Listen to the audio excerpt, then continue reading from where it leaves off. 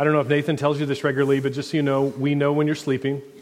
If you can see me, I can see you. So just in case you forget on that.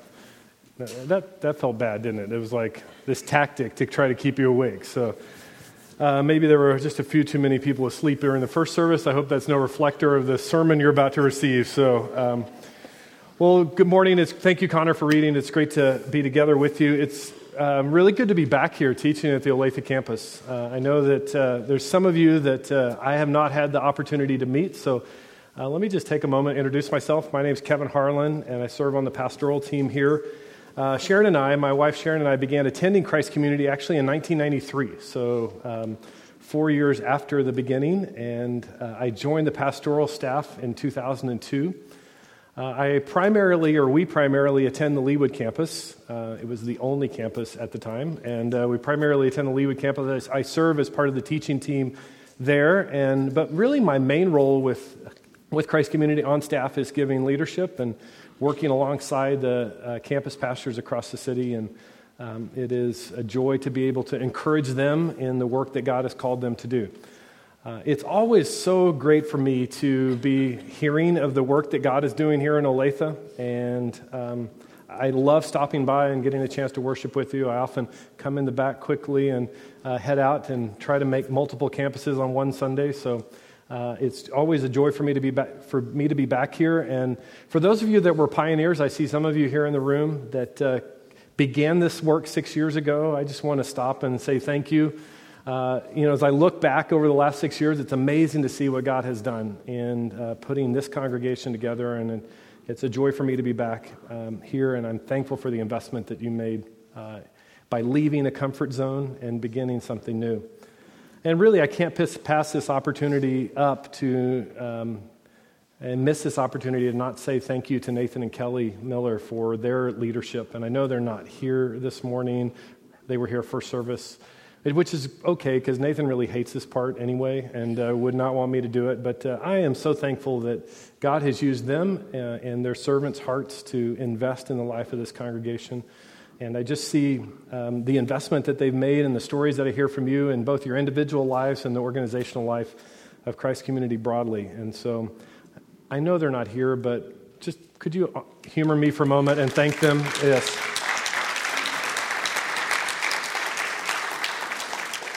And you can tell Nathan later how awkward it was that he wasn't here when we clapped for him, and just go ahead and acknowledge that. Sharon and I have two sons.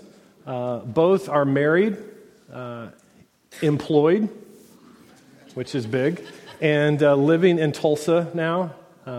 And they were both kind to me, actually, because as I aged, they were kind enough to both marry girls named Megan. So as I get older and forget names, I just have one. So fortunately, our youngest son is most recently married in October. His wife has always gone by Meggie, so we didn't have to create a nickname for anybody. So that's great. I'm thankful for that. At the end of January, one of my boys, I don't remember who it was, I think posted something on my Facebook wall and said, "Hey, Dad, you got to check this out." And it was a video that quickly went viral. And chances are high that you in this room are one of the 13 million views of this video. But if you have seen it, I think you'll agree with me, it's worth a repeat. So watch. I think we all need a pep talk.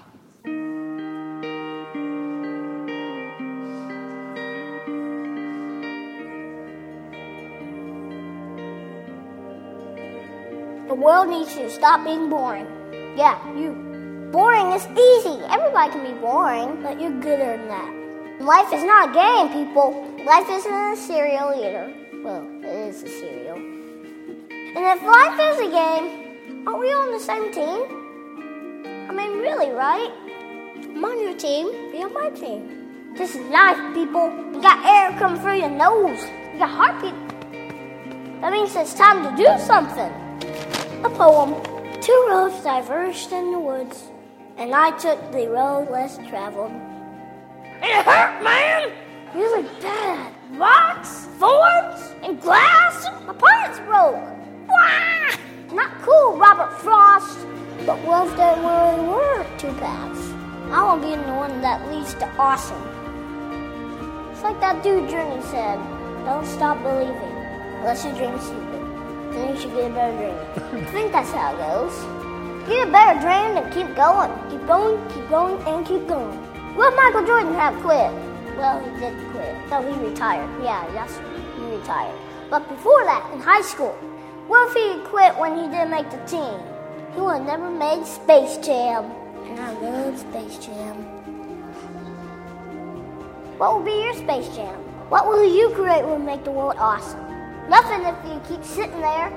That's why I'm talking to you today. This is your time. This is my time. It's our time. We can make every day better for each other. If we're all on the same team, let's start acting like it. We got work to do. We can cry about it, or we can dance about it. We were made to be awesome. Let's get out there. I don't know everything. I'm just a kid. But I do know this. It's everybody's duty to give the world a reason to dance. So get to it.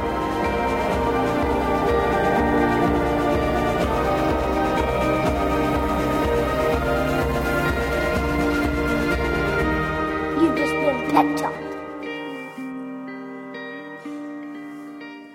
Isn't that great? You've just been pep talked.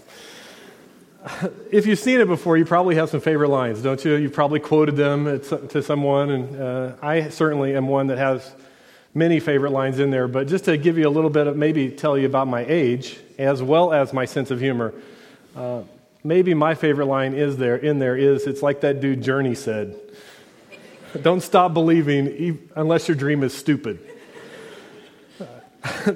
That whole section on Michael Jordan is just perfect, isn't it? I mean, it's like, what if he had quit? Well, he did quit. No, he did retired. He never would have made Space Jam. I mean, that piece right there is just perfect. Hidden in the middle of that, actually, it's right following his, I think, the other classic line of "Not cool, Robert Frost," which you laugh and you miss, I think, one of the most pertinent questions of the whole video.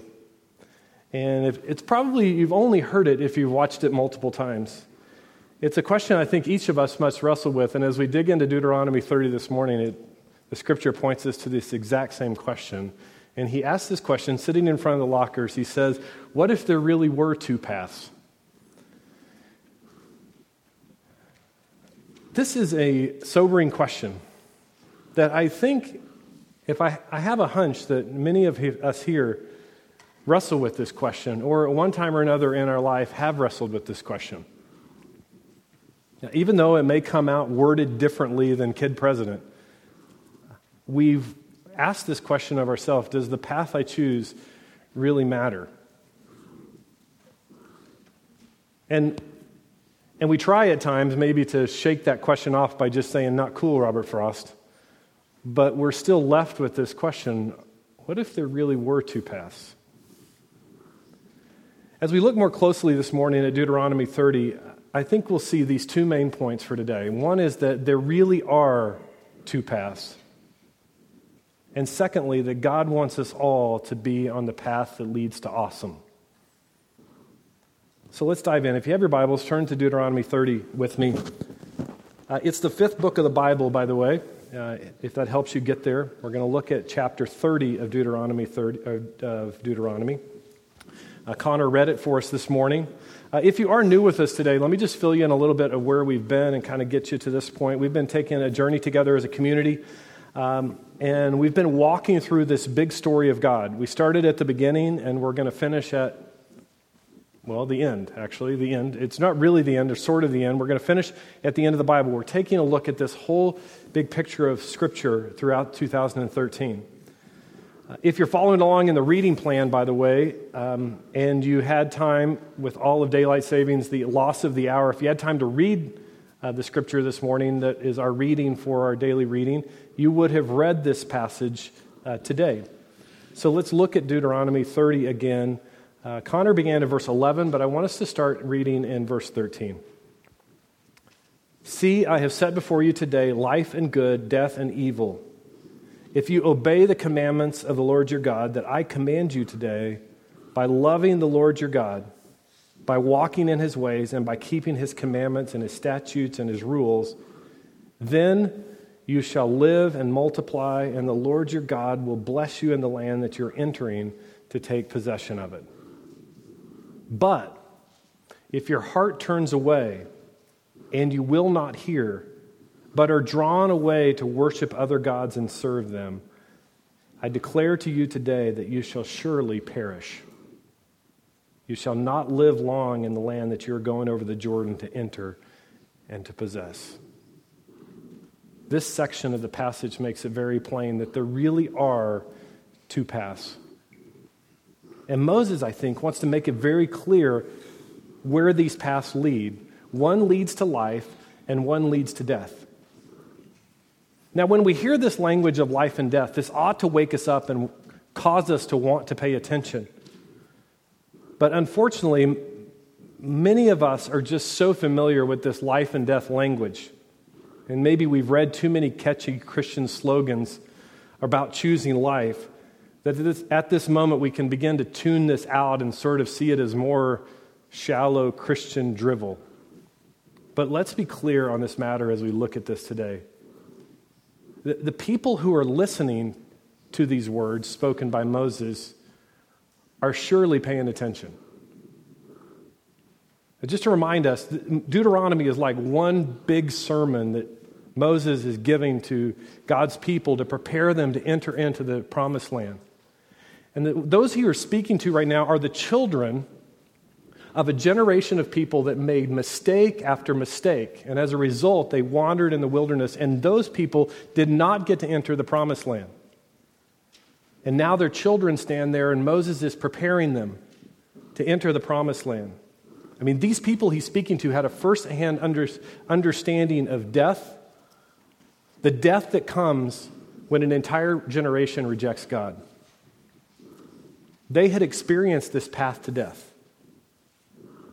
And yes, they were hoping for a new life, a new start, the promised land that God had said they would experience. And Moses speaks to them of these two paths. First, he says there is a path that leads to life, which begs a question. What is this life that Moses is speaking of? We get a few of the hints in the way Moses speaks of this. The first hint you'll notice in verse 15, he contrasts two words with two words. He says life and good and death and evil. This word good, packaged together with the idea of life, this word good is the same word used in Genesis 1 and 2. A word recorded for every time God made his creation, and he stepped back and looked at it and said, this is good. The original hearers or the original readers of this would have been signaled to know that what life was a life that God intended in the garden, the life that was designed in Genesis 1 and 2. Repeatedly, Moses points God's people back to the path of God's design. When he does this, if you've been reading along this week, you know he commonly uses this language of blessings. Here's another word that oftentimes we just sort of tune out as, bless you or blessings, and it's like, it just becomes meaningless to us, right? But these blessings are repeated frequently in Deuteronomy 28. In Deuteronomy 28, I think beginning in verse 2, if you want to flip back a few pages, this is one of the best pictures of the life that God promises us, who offers us, he intends for us. It says, and all these blessings shall come upon you and overtake you if you obey the voice of the Lord your God. Blessed shall you be in the city, and blessed shall you be in the field. Blessed shall be the fruit of your womb, and the fruit of your ground, and the fruit of your cattle, and the increase of your herds, and the young of your flock. Blessed shall be in your basket and your kneading bowl. Blessed shall be when you come in, and blessed shall be when you go out. In other words, you will experience an abundant life, a life that God intended.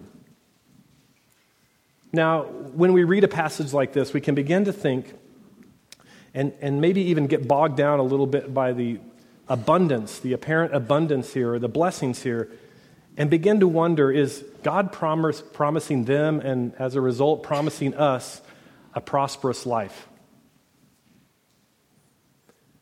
Well, the answer is actually yes. But for us, For most of us, at least I know certainly for me, it's not the kind of prosperity that I most often think about. Because when we think of prosperity, or maybe here just to let you into my heart about a bit, when I think about prosperity, I often go to my wants, the things that I really want, and God giving me all the things that I want. And if I'm really honest with myself, oftentimes it's even I hope for things that I can't even think of.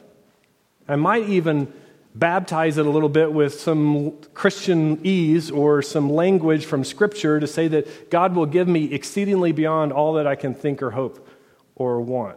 And by the way, want's not in there, but that's what I think in my head. It's like maybe God will just even give me more than I want. This is not the type of prosperity or the prosperous life that God is promising.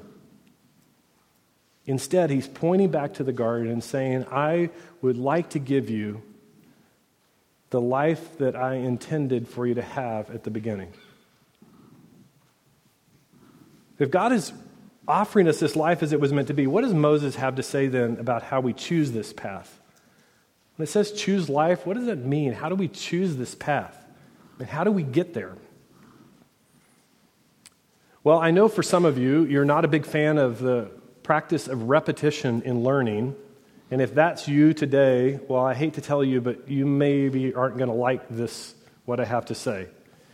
Because if you've been reading along, what I'm about to say, or if you were here last Sunday, what I'm about to say is going to sound exactly like what you've been hearing. Look with me at verse 16. And I think, by the way, the repetition here in Deuteronomy is very purposeful. And so let me speak it to you again. Moses makes it clear there, and he even gives us an if-then clause. Do you see it there? That if you do this, then you'll experience this. So how do we experience this life? How do we get on this path to life? We love God, and we keep his commandments. Does that sound familiar? It should, by the way. The pages of Deuteronomy are filled with this common refrain. It was at the heart of last week's message. And as you're probably familiar with, and I think Nathan may have pointed out last week, that when Jesus was asked, what is the greatest of all the commandments? How did he respond? To love God and keep his commandments. How do we choose the path to life? We love God and obey his word. Do what he says. But what about this other path? Is there really a path to death? This is where some of us can get lost, because we really don't want to think about the possibility that a loving God would allow or even send some people down a path that leads to death. But what if there really were two paths? Let's face it, we struggle with the idea that God would cause or allow death, don't we? I mean, I think if we are honest and search our souls, there's been some point or another in our life where this just doesn't make sense to us. We're a big fan of a God who loves, a God who gives generously, a God who dispenses grace, a God who forgives. The whole life abundantly thing, yes, I'm all in for that. But a path that leads to death? Sometimes we just sort of walk out of church and think, well, I kind of like the good part. I'm just going to kind of pass that off and, I just believe God's a God of love. If you're reading along with the daily Bible reading plan, I'm guessing that sometime in the last couple months that you've thought to yourself, okay, this seems weird. Why is all the killing? Why is there so much death? Why is there so much destruction? Isn't God a God of love? I know Sharon and I have had this conversation many times over the last 2 months. It's like, okay, enough. Can we please get out of this, particular book that we're reading? I want to read something better, or so I think. Well, think with me about this for a moment. All loving persons get angry, right? If someone you love is being mistreated, or abused or something's happening to them negative, what's your response? You get angry, you seek justice, right? One requires the other. It's a response that a loving person has.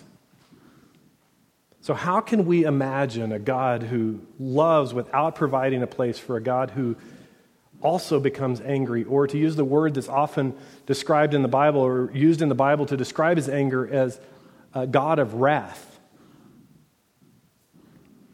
One requires the other. You following me on this? I love the way Becky Pippert in her book, Hope Has Its Reasons, speaks of this. She says, anger isn't the opposite of love. Hate is. And the final form of hate is indifference. God's wrath, she says, is not a cranky explosion, but his settled opposition to the cancer which is eating out the insides of the human race he loves from his whole being. The scriptures tell us over and over again of how God loves his creation, every part of his creation. And it's the vandalism and destruction of this creation, which, by the way, is the very definition of sin. It's the vandalism and destruction of his creation that leads to his wrath or to his anger. And through that comes justice. And so Moses, through his spokesman Moses, God now tells his people, including us here this morning, there are two paths. One leads to life, and one leads to death. Now, if we can get our minds around the fact that there are two paths, then here's the deal. Maybe for all of us, honestly, who would choose the path that leads to death? Right? We all want to be on the path to life, right? Who would choose death?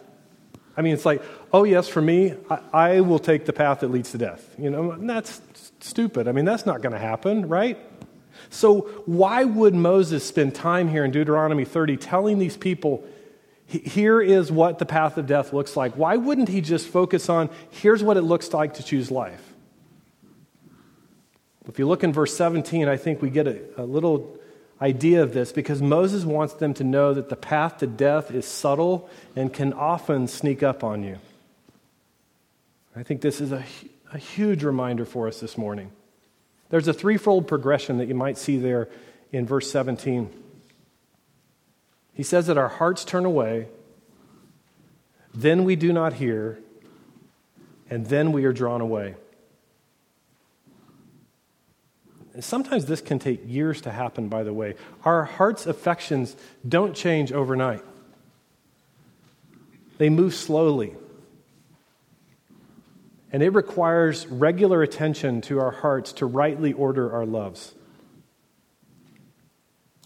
And when we neglect paying attention to this, we can begin to turn away. And when we turn away, what happens? We no longer hear. This makes logical sense, doesn't it, if we really stop and think about it? We listen to the people or the things that we love, right? We listen to those we love. And when the focus of our affection changes, so do the dominant voices in our life. And here's the kind of sneaky part of this, is that unless we have people in our lives who are speaking truth into our lives in the midst of us reordering or changing the order of our loves, it's impossible for us to see or understand that this is happening because we no longer hear. And this is exactly what Moses means by the fact that we are drawn away. The word picture here he's using is one of like we're lured away by bait. There's not an intention like, oh, I'm going to choose the path of death. It's we turn our hearts away, we love something else, we stop hearing, and next thing we know, the hook is set down the path of death. So let me just ask this morning, I think it's important for each of us to consider a few questions. What are our hearts focused on today? Are we rightly ordering our loves? Do you find yourself this morning being lured away? And how would you know? Do you have people in your life that are speaking truth, who know you and can tell you honestly about the things that you're loving that may not be things that lead to the path of life? Look with me at verse 19. Moses continues his pleadings to God's people, and he says, I have set before you life and death, blessing and curse. Therefore, he says, you can almost hear this, therefore, choose life, that you and your offspring may live, loving the Lord your God, obeying his voice and holding fast to him, for he is your life and the length of days. I think in these two verses, Moses wants to make it very clear to them that God wants us all to be on the path, to use the phrase of Kid President, to be on the path that leads to awesome. I mean, we all want to be on this path, right? But how? What does this look like? How do we take steps forward down this path to life? As we conclude this morning, let me just suggest three things I think would be important reminders for us as we consider this and what it means for us to choose life. First of all, I think we all need to be aware that life is a who, not a what. You see in verse 20, Moses makes it clear to them. It's a phrase you'll find there that says, he is your life. At the risk of maybe sounding too much like Dr. Seuss and repeating this again, life is not a what, it is a who. As Jesus prepared to physically depart his disciples, he frequently talked about the fact that he was leaving. I don't know about you, but I often find humor in the conversations that Jesus had. We're on the other side of it, and we know the big picture.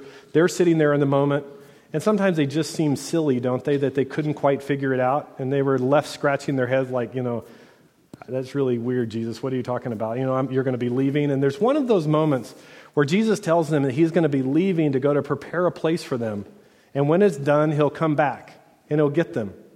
And Thomas asks a question that I think, if we are honest, we might be likely to ask the same question.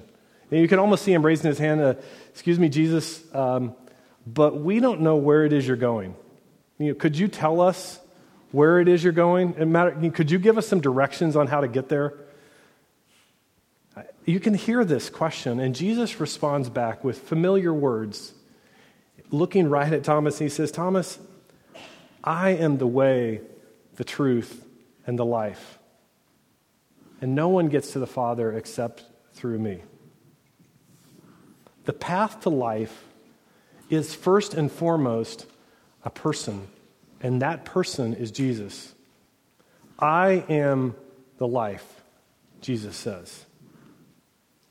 Secondly, it's also important for us to know that all paths do not lead to life. As much as we long for a world without a path that leads to death, don't be fooled into believing or living as if you aren't at risk of following the path to death. Jesus frequently spoke of two paths. Do you remember these haunting words? Jesus speaks in Matthew 7. He says, enter by the narrow gate. For the gate is wide and the way is easy that leads to destruction, or might we say death, and those who enter it by it are many. But, Jesus says, for the gate is narrow and the way is hard that leads to life, and those who find it are few. The path to life is narrow, and the way that leads to life is hard. And so we must remember the third thing as we depart, that choosing life requires death. Kid President, I think, is right in reminding us that we were made to be awesome. We were made to be awesome. But the Christian story tells us that we didn't stay awesome. And sin entered the world, and as a result of the disobedience of Adam and Eve, we all are broken. We are sinners. We're not what God intended. And that includes our desires, our ability to choose. And as a result, we gravitate toward this path of death. And my hunch is that you're sitting here this morning thinking, wait a minute, I don't choose right. I don't choose well. How can I make this choice? How can we choose the path that leads to life? Well, Moses wants to make it clear that we can make this choice. Jesus speaks these words as well when he says, if anyone would come after me, let him deny himself, take up his cross, and follow me. For whoever would save his life would lose it, but whoever would lose his life for my sake would find it. Choosing life requires that we must die. We must die to self. The path to life requires us to regularly make decisions to die to self, to be selfless, to obey God and his ways. But this choosing is not just a one-way street, by the way. It's not just a matter of on our own strength we can choose to follow. We can never follow in a way that would allow us to deserve the life that God intended. But there is good news that God chooses us. God chose us, and as a result, Christ died for the price, the penalty, the wrath that we could no longer pay. Our sinfulness, our brokenness, the vandalism of his creation that we had created, it required wrath, it required death, and we deserve it. But it was redirected to Christ, who on the cross served as a substitute for the death that we deserved. Paul, in his letter to the Romans in chapter 5, he wrote this. He said, therefore, as one trespass led to condemnation, the trespass of Adam and Eve for all men, so one act of righteousness leads to the justification and life for all men. For as by one man's disobedience many were made sinners, so by one man's obedience many will be made righteous.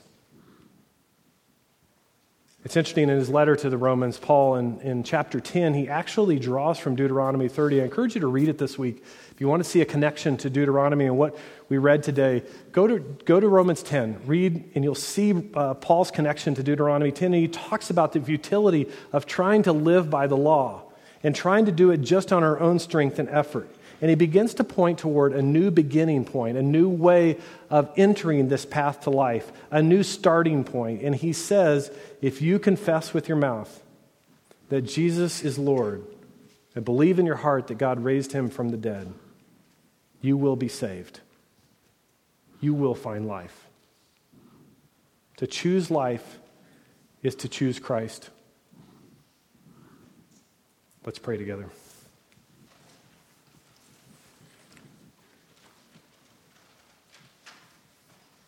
Lord, we pray that you would speak to us. Lord, wherever we may be this morning,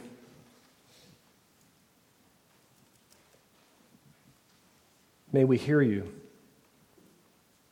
Lord, may you help us rightly order our loves so that we can hear from you and not turn away from you. Lord, may you lead us to the path of life. Lord, we are thankful for the gift that you gave us in paying this penalty of the death that we deserve. And Lord, I am just sensing this morning there may be some here this morning that have never confessed with their mouth that you are Lord, and believed in their heart that you could give them this life, and turned and walked away from their old life, a life that leads to the path of death. Father, I pray for them right now. May you speak to them. May you lead them to this confession. And may they place their hope and trust in you.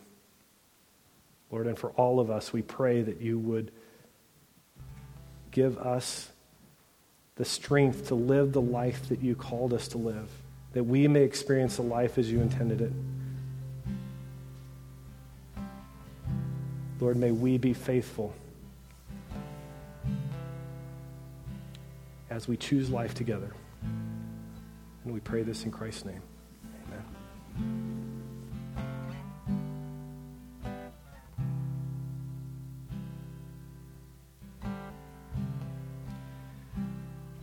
I don't know about you, but